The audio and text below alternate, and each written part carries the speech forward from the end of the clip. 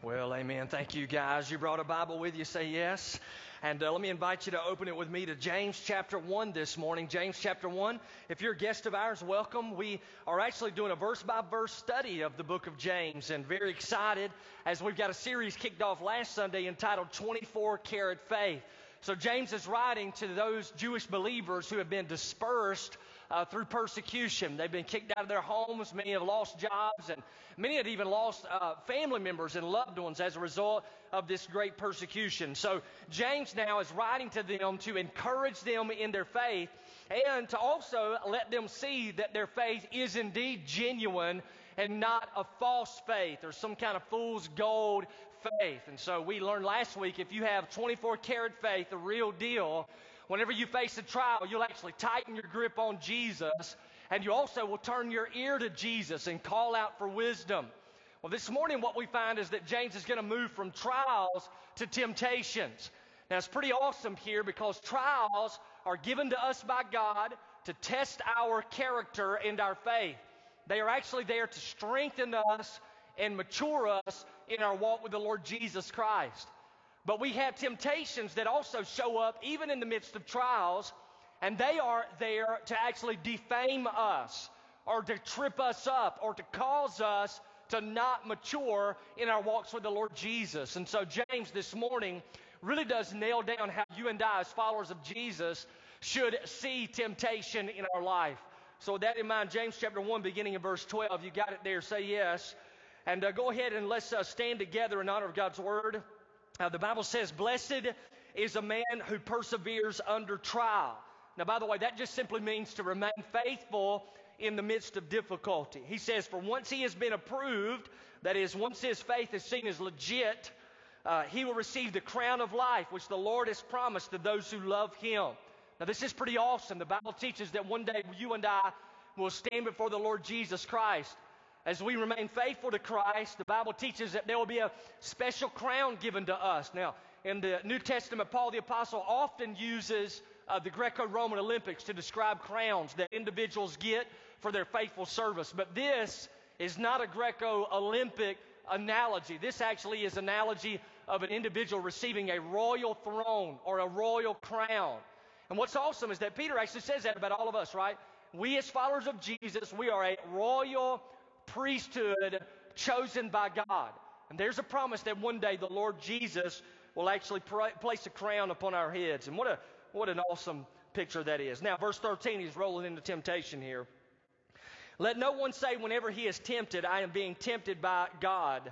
For God cannot be tempted by evil, and he himself does not tempt anyone. But each one is tempted when he is carried away and enticed by his own lust. And then when lust has conceived, it gives birth to sin. And when sin is accomplished, it brings forth death. Do not be deceived, my beloved brethren. Every good thing given and every perfect gift is from above, coming down from the Father of lights, with whom there is no variation or shifting shadow. In the exercise of his will, he brought us forth by the word of truth. By the way, that's the gospel, so that we would be a kind of first fruits among his creatures. Now, let's bow together. Father, we thank you for your divine word. And just as we have already sung, we need you now. We need you to speak to our hearts, especially those of us who have a relationship with you. God, all of us have faced temptation this past week. And God, we need to understand better how to overcome this and how not to fall into sin. So give us grace as we study the scripture. And then, Lord, at the same time, for those who are outside of the faith, those who do not know you personally yet, I pray that you would draw them to salvation this morning by your divine grace. And we'll give you glory for that. And it's in Jesus Christ's name that we pray. And everybody said, amen. So you can be seated. Well, every summer, whenever we have the opportunity to go on vacation, as soon as we get to our location, one of the first things I do is break out my telephone, which is one of those Google phones, and I ask Google, where is the nearest Krispy Kreme? Can I get a witness on that? Because we want Krispy Kreme donuts for vacation. And you know what it is whenever you drive past one of those Krispy Kremes and they got the hot light on. Have you seen that before? Immediately, even thinking about it, like I'm spitting right now all over myself. And but when I see that, like, it is almost impossible for me not to pull over. I mean, it doesn't matter where I'm going. I'm driving to Krispy Kreme. I'm going to waste those donuts. Are y'all with me? That is, can I get a witness? Some of y'all are excited about those donuts. When I thought about that hot light sign, it reminded me that really that's how temptation is often in my life. That there is a hot light that is basically screaming and crying out for me to come over. And there's this wild lust that comes alive in my life, and it causes me or makes me or gives me this great push to grab hold of sin. All of us face that as followers of Jesus, because all of us still have a sin nature. And so this morning, what we see is James actually writing to these believers, and he wants to talk to them about temptation, because some of them have got some warped views about temptation and sin. And so there's 3 truths that we see about that, and hopefully they'll be a source of help to you as well. And then by the end of the sermon, hopefully very practically, we'll see some ways that we can overcome temptation in our life.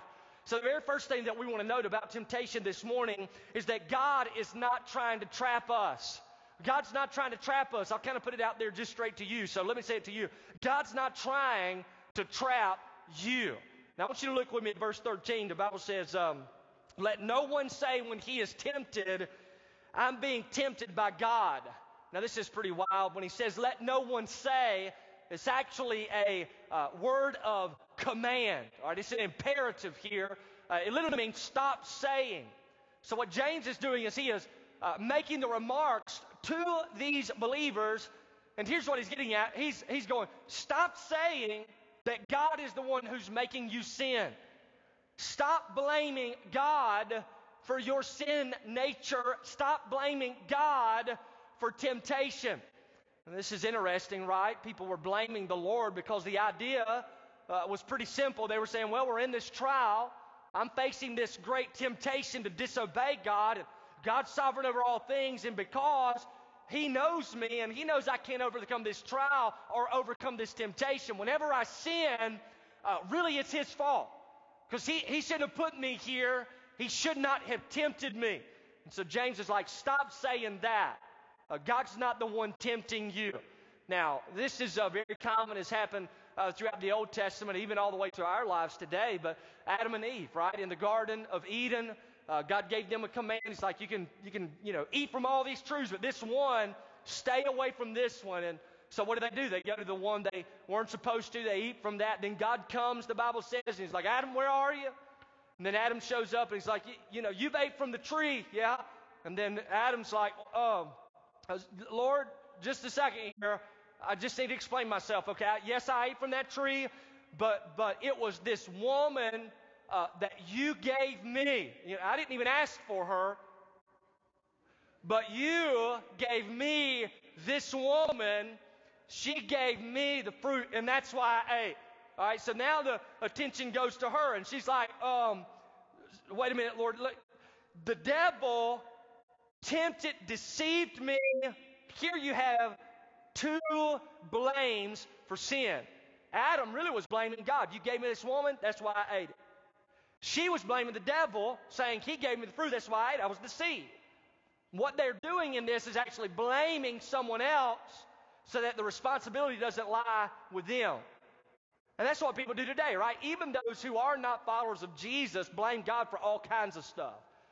There are individuals today with sinful patterns and lifestyles, and they say, well, God created me this way. That's why I live this way. That's a blaming of the Lord. They're trying to make the Lord responsible for their sin so that their hands are clean of it. And then people are just like Adam in the Old Testament. They're like, Lord, you gave me these parents, and they have that leaning. That's why I have that leaning. That's why I sin. So we're blaming God for our upbringing. We blame God. God, you gave me this job. You know what this boss was going to be like. You knew I couldn't handle it. That's why I rebel. That's why I say what I say. So what do? We're blaming the Lord. All right, so if you're in that boat this morning, let me just kind of take a page out of James' writing here and say to you lovingly, stop doing that. Stop blaming the Lord for your sin. Matter of fact, notice the second half of verse 13. He says, God cannot be tempted by evil, and he himself does not tempt anyone. So for a second, I want you to think about God. God is absolutely pure and holy. There is no evil within him. Evil does not exist and cannot exist within the Lord. He has no propensity to sin. He has no craving or instinctive desire to commit that which is contrary to perfection. God has no streak of rebellion in him. One commentator says it like this: evil has never had any appeal for God. It is repugnant to him, and it is abhorrent to him. He cannot be tempted by evil. Now, because evil is foreign to his divine nature, we also note that he doesn't tempt anyone to commit evil. God does not invite you to act in such a way that's contrary to his divine nature and character. Now listen closely. God will send trials and tests into your life, but they are there to actually strengthen your faith so that you grow in maturity in your walk with Christ and that your faith might shine brighter for others to see. But temptation doesn't come from God. Don't blame it on him. Temptation comes to actually cause you to fall so that you cease growing in your relationship with the Lord Jesus Christ. So we've got to note those things this morning as we consider temptation. Number one, God's not trying to trap you. Now, some of you should just be relieved this morning. All right, God's not out to get you. Can I get a witness on that? And that'll free you up if you just kind of let that sink down into your heart. But here goes the second truth about temptation.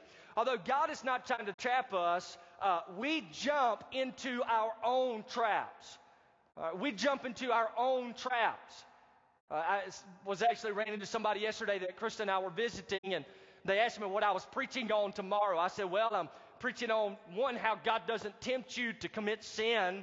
And his response real quick was, oh yeah, the devil does. Well, according to this text, the problem isn't even the devil. The problem is us. The problem is you. The problem is me. My greatest challenge in this life is not the devil or demons who have fallen from grace. My greatest challenge is me. All right, that's my greatest challenge. Notice the text, verse 14.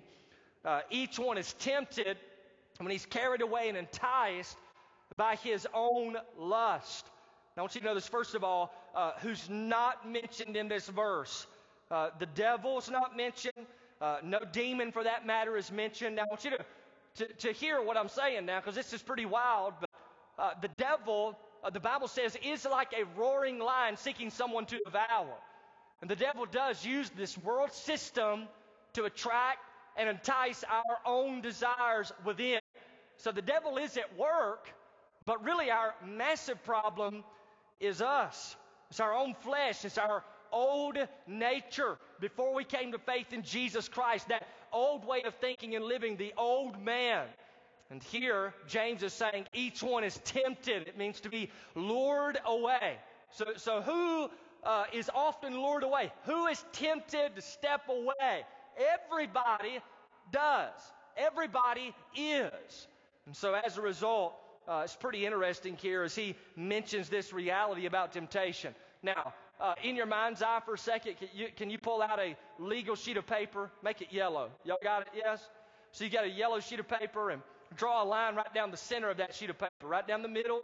And on the left-hand side, I want you to write at the top of that, sin.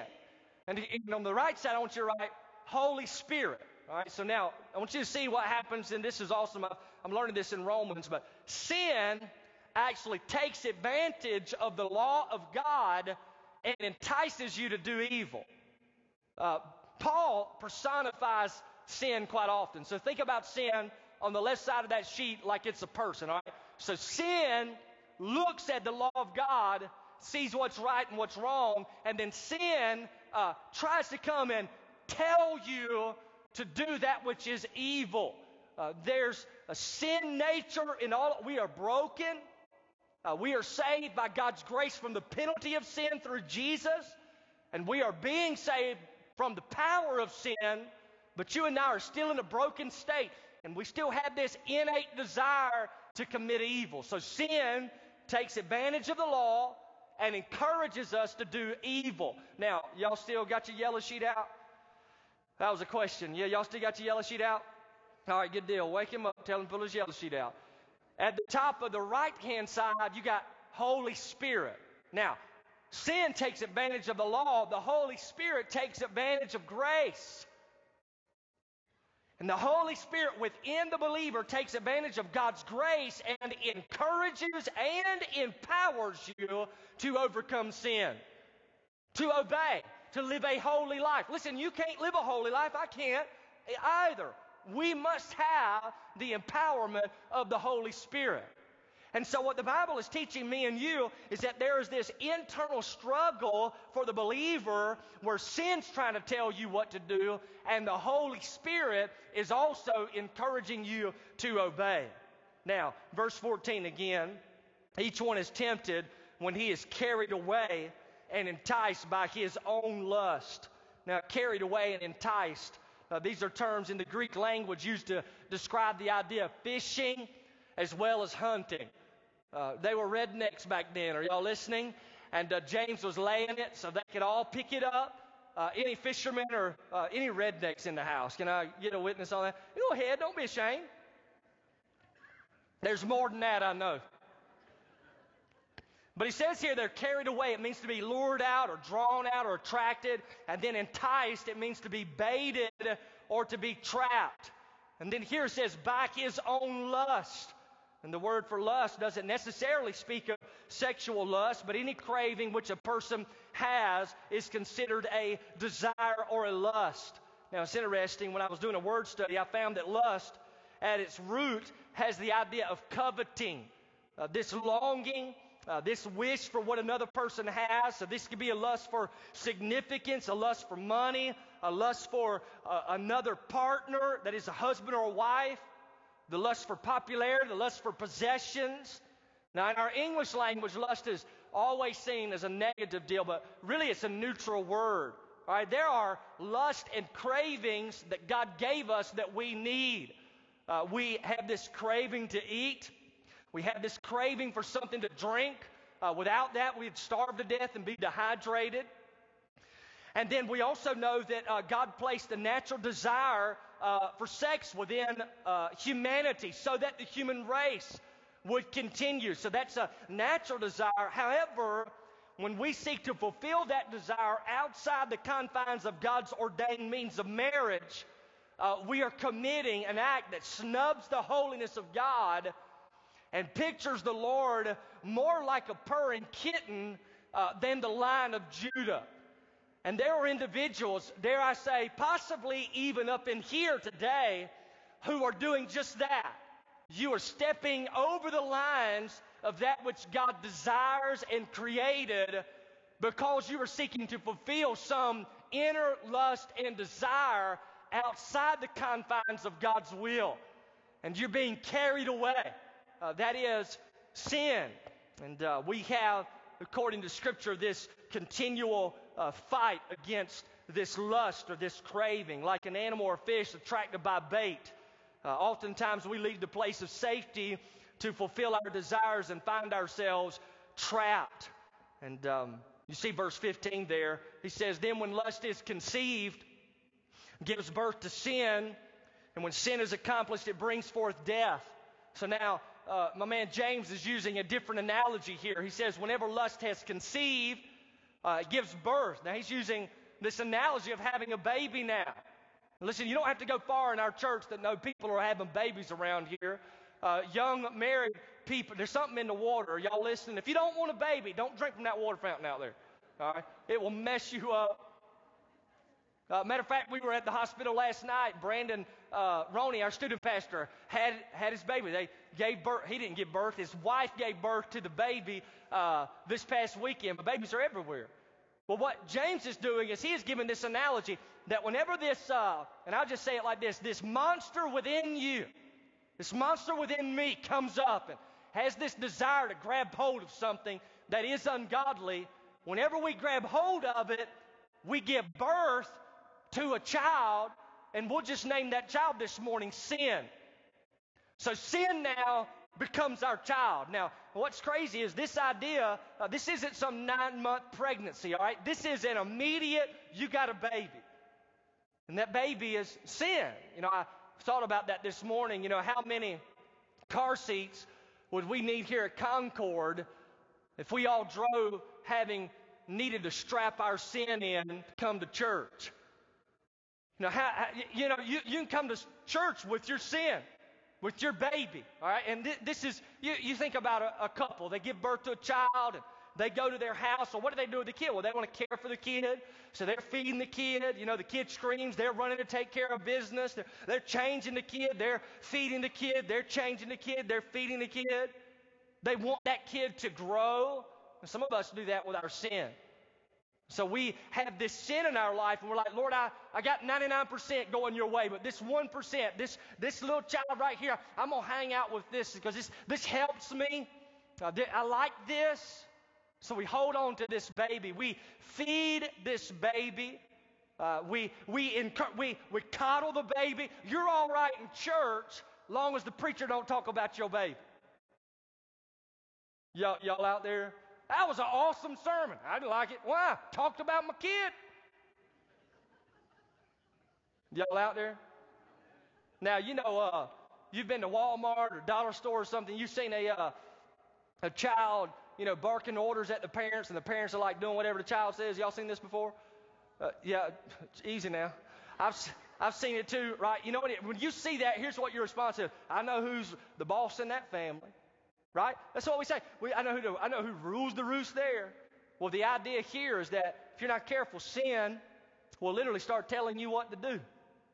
That's why Paul the Apostle says in the book of Romans, don't let sin reign in your mortal body, whereby you obey its lust and its evil desires. So sin wants to tell your body what to do. And all children grow up. We've got 4. The oldest is 11, Garrison. He is growing. He eats more food than I do now. I don't think I'm joking there. I really think he does. He continues to get taller. You get in the van, his legs are everywhere. All right, so he's just growing, taking up more space. I love him and all, but good night. I was just kidding there.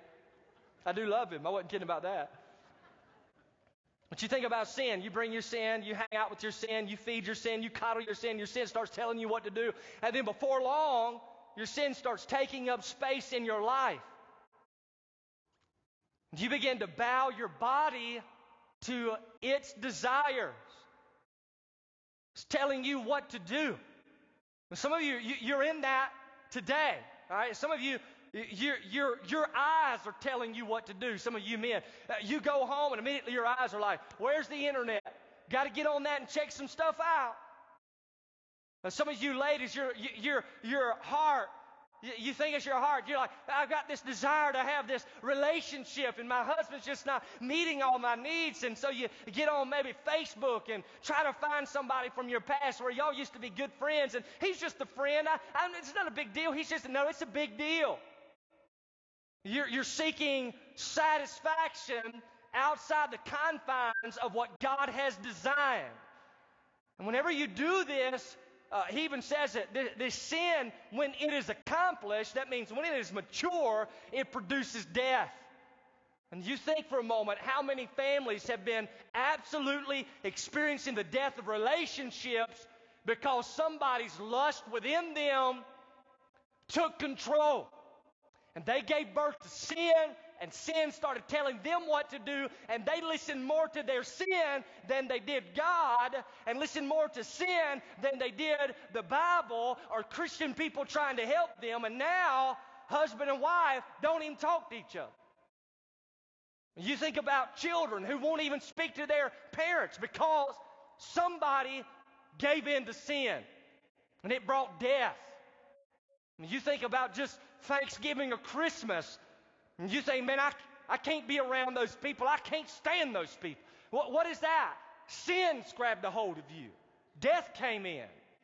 And the Bible teaches in 1 John that there is a sin that leads unto death. And listen, if you keep on keeping on, you know this, God holds and reserves the absolute right to take you out when He so chooses. So sin leads to death. So I'm going to encourage you this morning, man, if you've got this sin going down in your life, you need to realize you can't blame God for it. You have stepped out into the trap on your own. You are there not because of your wife, not because of your husband, not because of your kids, not because of your boss, not because of your preacher, not because of your community group leader. You're there because you saw it and something inside of you quenched the Holy Spirit and you said, I got to have it. And then you grabbed it and now you got a baby. You're trapped. Now, y'all want some good news? Can I get a witness? Yeah? Y'all just want to go home on that one? We'll just leave. I know, that would be horrible, wouldn't it? That's the worst sermon I ever heard. The third truth is God gives you what you need to avoid the traps. God gives you what you need to avoid the traps. Look at 16 through 18 again. He's like, don't be deceived. That is, don't be beguiled. Don't begin blaming God for what's going on. And he's like, my beloved brethren, every good thing given and every perfect gift is from above, coming down from the Father of lights, with whom there is no variation or shifting of shadow. In the exercise of His will, He brought us forth by the word of truth, so that we would be a kind of first fruits among His creatures. Now, this is an awesome picture here. James elevates the Lord as the Father of lights. Now, whenever you see light and darkness throughout the New Testament, it really is a metaphor for that which is holy, that's light, that which is unholy, that's darkness. And the Bible tells us in 1 John that in the Lord there is no darkness at all. So from heaven's throne, the Father of lights is giving you and I every good and perfect gift. And one of those gifts He's already described is wisdom. He says, hey, if you lack wisdom, let him ask of God, who gives liberally. So that's a gift from heaven. It's a light that shines the path that you are to walk. But whenever you are also faced with sin, guess what? When you are tempted, you can call out to the Father of lights. He's not tempting you. He wants to actually empower you to overcome the sin. Matter of fact, Paul writes in 1 Corinthians 10:13, no temptation has overcome you, but such as is common to man. And check this out. And God is faithful. I love that, don't you? He's faithful. He will not let you be tempted beyond what you can bear. But when you are tempted, He will also provide a way of escape so that you can endure it. So the Bible promises us that there is a good gift from the Father of lights in the face of all temptation. And that is the exit strategy. God will show you the way out. God will lead you in that direction so long as you and I don't quench Him, the Spirit of God within, and we actually listen to His leadership. And I love Romans, and I think I told you I'm reading that in my devotional, but listen to this. Paul writes, God, are y'all listening? Say yes. All right, good.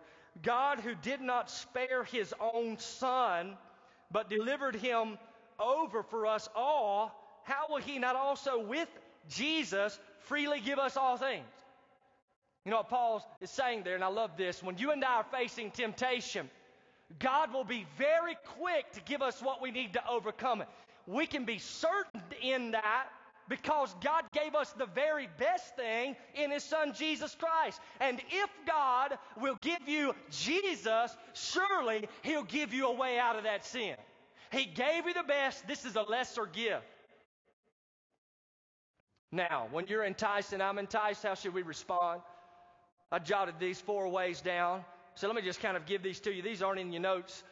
These came after the notes were already printed, so you might want to jot these down. But first thing that I'd encourage you to do when you are enticed, and you're going to face it, all of us will, count the cost.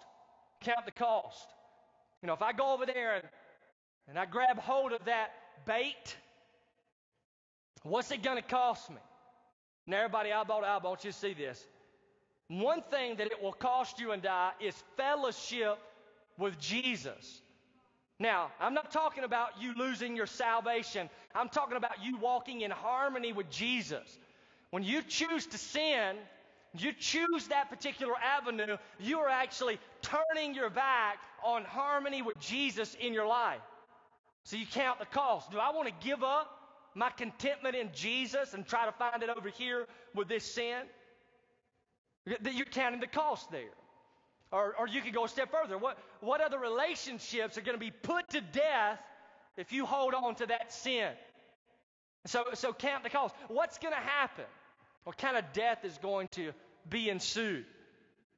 Is he counting the cost? Then here's another one. I like this one. Call out on Jesus.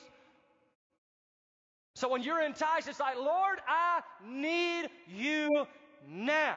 We just sang about that. Maybe that song will come to your mind this week when that evil starts trying to tell you what to do again.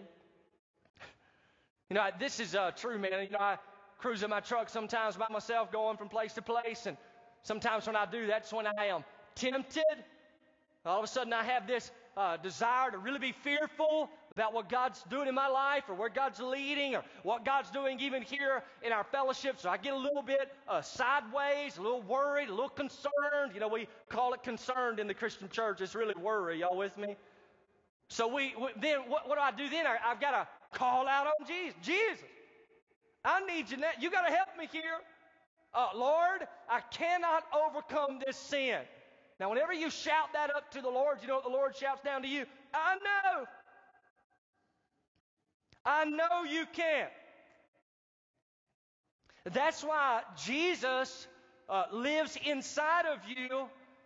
And when you submit to Him, He lives the Christian life through you.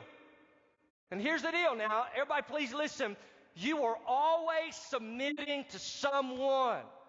Either sin is telling you what to do or the Holy Spirit of God within you. That's it. Those are your two choices. You submit to sin and there'll be death. You submit to the Spirit of God and there'll be life. So call out to Jesus. And I'm a big fan of that, by the way. Pretty fired up that Jesus doesn't rag me out when I call out to Him for help. He's there quick to help. Number 3, I'll just throw it out like this. Not only count the cost and call out to the Lord, but also crucify the desire. Put the desire to death. The Bible says mortify the flesh. And that's a picture, isn't it?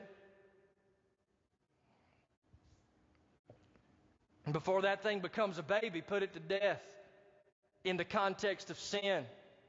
Don't allow it to be conceived in your life. There's that desire. And listen, you know, the Bible says that when you came to faith in Jesus, you and I are actually supposed to consider ourselves dead to sin, dead to it. As a matter of fact, when we baptize people, that's what we do. And we'll do that next week, Lord willing, but we baptize, we buried with Jesus unto His death. That's just to remind you you're dead. Brought up to walk in newness of life. So that's to remind you now you have this new life in Christ. Live that life. And you know, I've just because I'm a pastor, I've preached funerals before. And so, I'll tell you, so far, I've never seen somebody who was dead sit up and reach for something. Are y'all all right? Now, if they do, I'll give you a shout. And Jesus. Can I get with it? No, the reason they don't do that is because they're dead. So whenever this desire to sin comes, I've got to count the cost, I've got to call out on Jesus, and then I've got to make sure I consider myself dead to that sin. That sin no longer should have power over me. I'm a dead man. Dead men don't reach out for stuff. That would have been a good place to say amen, right? Dead men don't reach out for stuff, amen? I know. It's like I'm dead to that now. And then continue to walk in fellowship with the Lord. Man, let me say it to you like this real quick, and then I'm going to take it down here. I'll be done. Just look at it. Y'all don't close your Bibles, but I'm going to close mine. Y'all all right with that? All right, look at me real fast. I want you to hear this. If you can have sin in your life and it not bother you, you do not have the Holy Spirit living inside of you. And if you don't have the Holy Spirit living inside of you, I don't care how long you've been in church or how many times you've been baptized, you don't know Jesus. You might know the gospel intellectually here, but you don't know the Lord. Here, let me tell it to you like this. I was eating this past week with a buddy of mine, and it was lunchtime, and the waitress came over. She was taking our order, and we got into some small talk, and then I said, hey, I'm doing this survey. I'm always doing a survey about what people think it takes to go to heaven when they die. Why don't you tell me, all right? And this I'm asking the waitress this. You tell me, let's pretend I want to go to heaven. You tell me how to get there. Y'all with me? Say yeah? So she says, well, don't cheat, don't lie, don't steal, be a good person, love your family. So you think if I'm good enough, I'll make it to heaven. Well, yeah. Then she's like, I've been in church before. I grew up in church. We're trying to find a new church, trying to find a church now. I said, well, what if I told you that's completely wrong? Would that mess you up? Well, what do you mean? Well, what I mean is that nobody's good enough to get into heaven. We've all sinned and fallen short of God's holy standard. And if we think we can work our way into heaven, we're going to be sorely mistaken when we see Jesus. God sent Jesus to die on the cross for your sin. The death you deserve, Jesus took in his own body. He was buried and resurrected. Now, y'all listening say yes? Stick with me, because here's when she said, I know that. Yeah, I know what you're talking about. I've done that before. I know what you're talking about. I'm telling you, that's the common theme around here. As soon as I start talking about Jesus, everybody knows the story. Oh, yeah, I know that. So then I think the Lord was kind of helping me out. So I said, hey, let me ask you another question. She said, what? I said, do you know Tom Cruise? Yeah. I used to have a crush on Tom Cruise. She said that. I didn't say that. Y'all square that one up. You know what I mean? She said it. I said, well, when's the last time you talked to Tom Cruise? Well, I hadn't talked to him. I thought you told me you knew him. Well, I mean, I know of him. I said, I'm afraid that's how you think of Jesus. You know of him, but you don't know him. Because if you genuinely knew him, when I asked you how to get to heaven, you would never tell me be good. You'd immediately say, you can't do it on your own.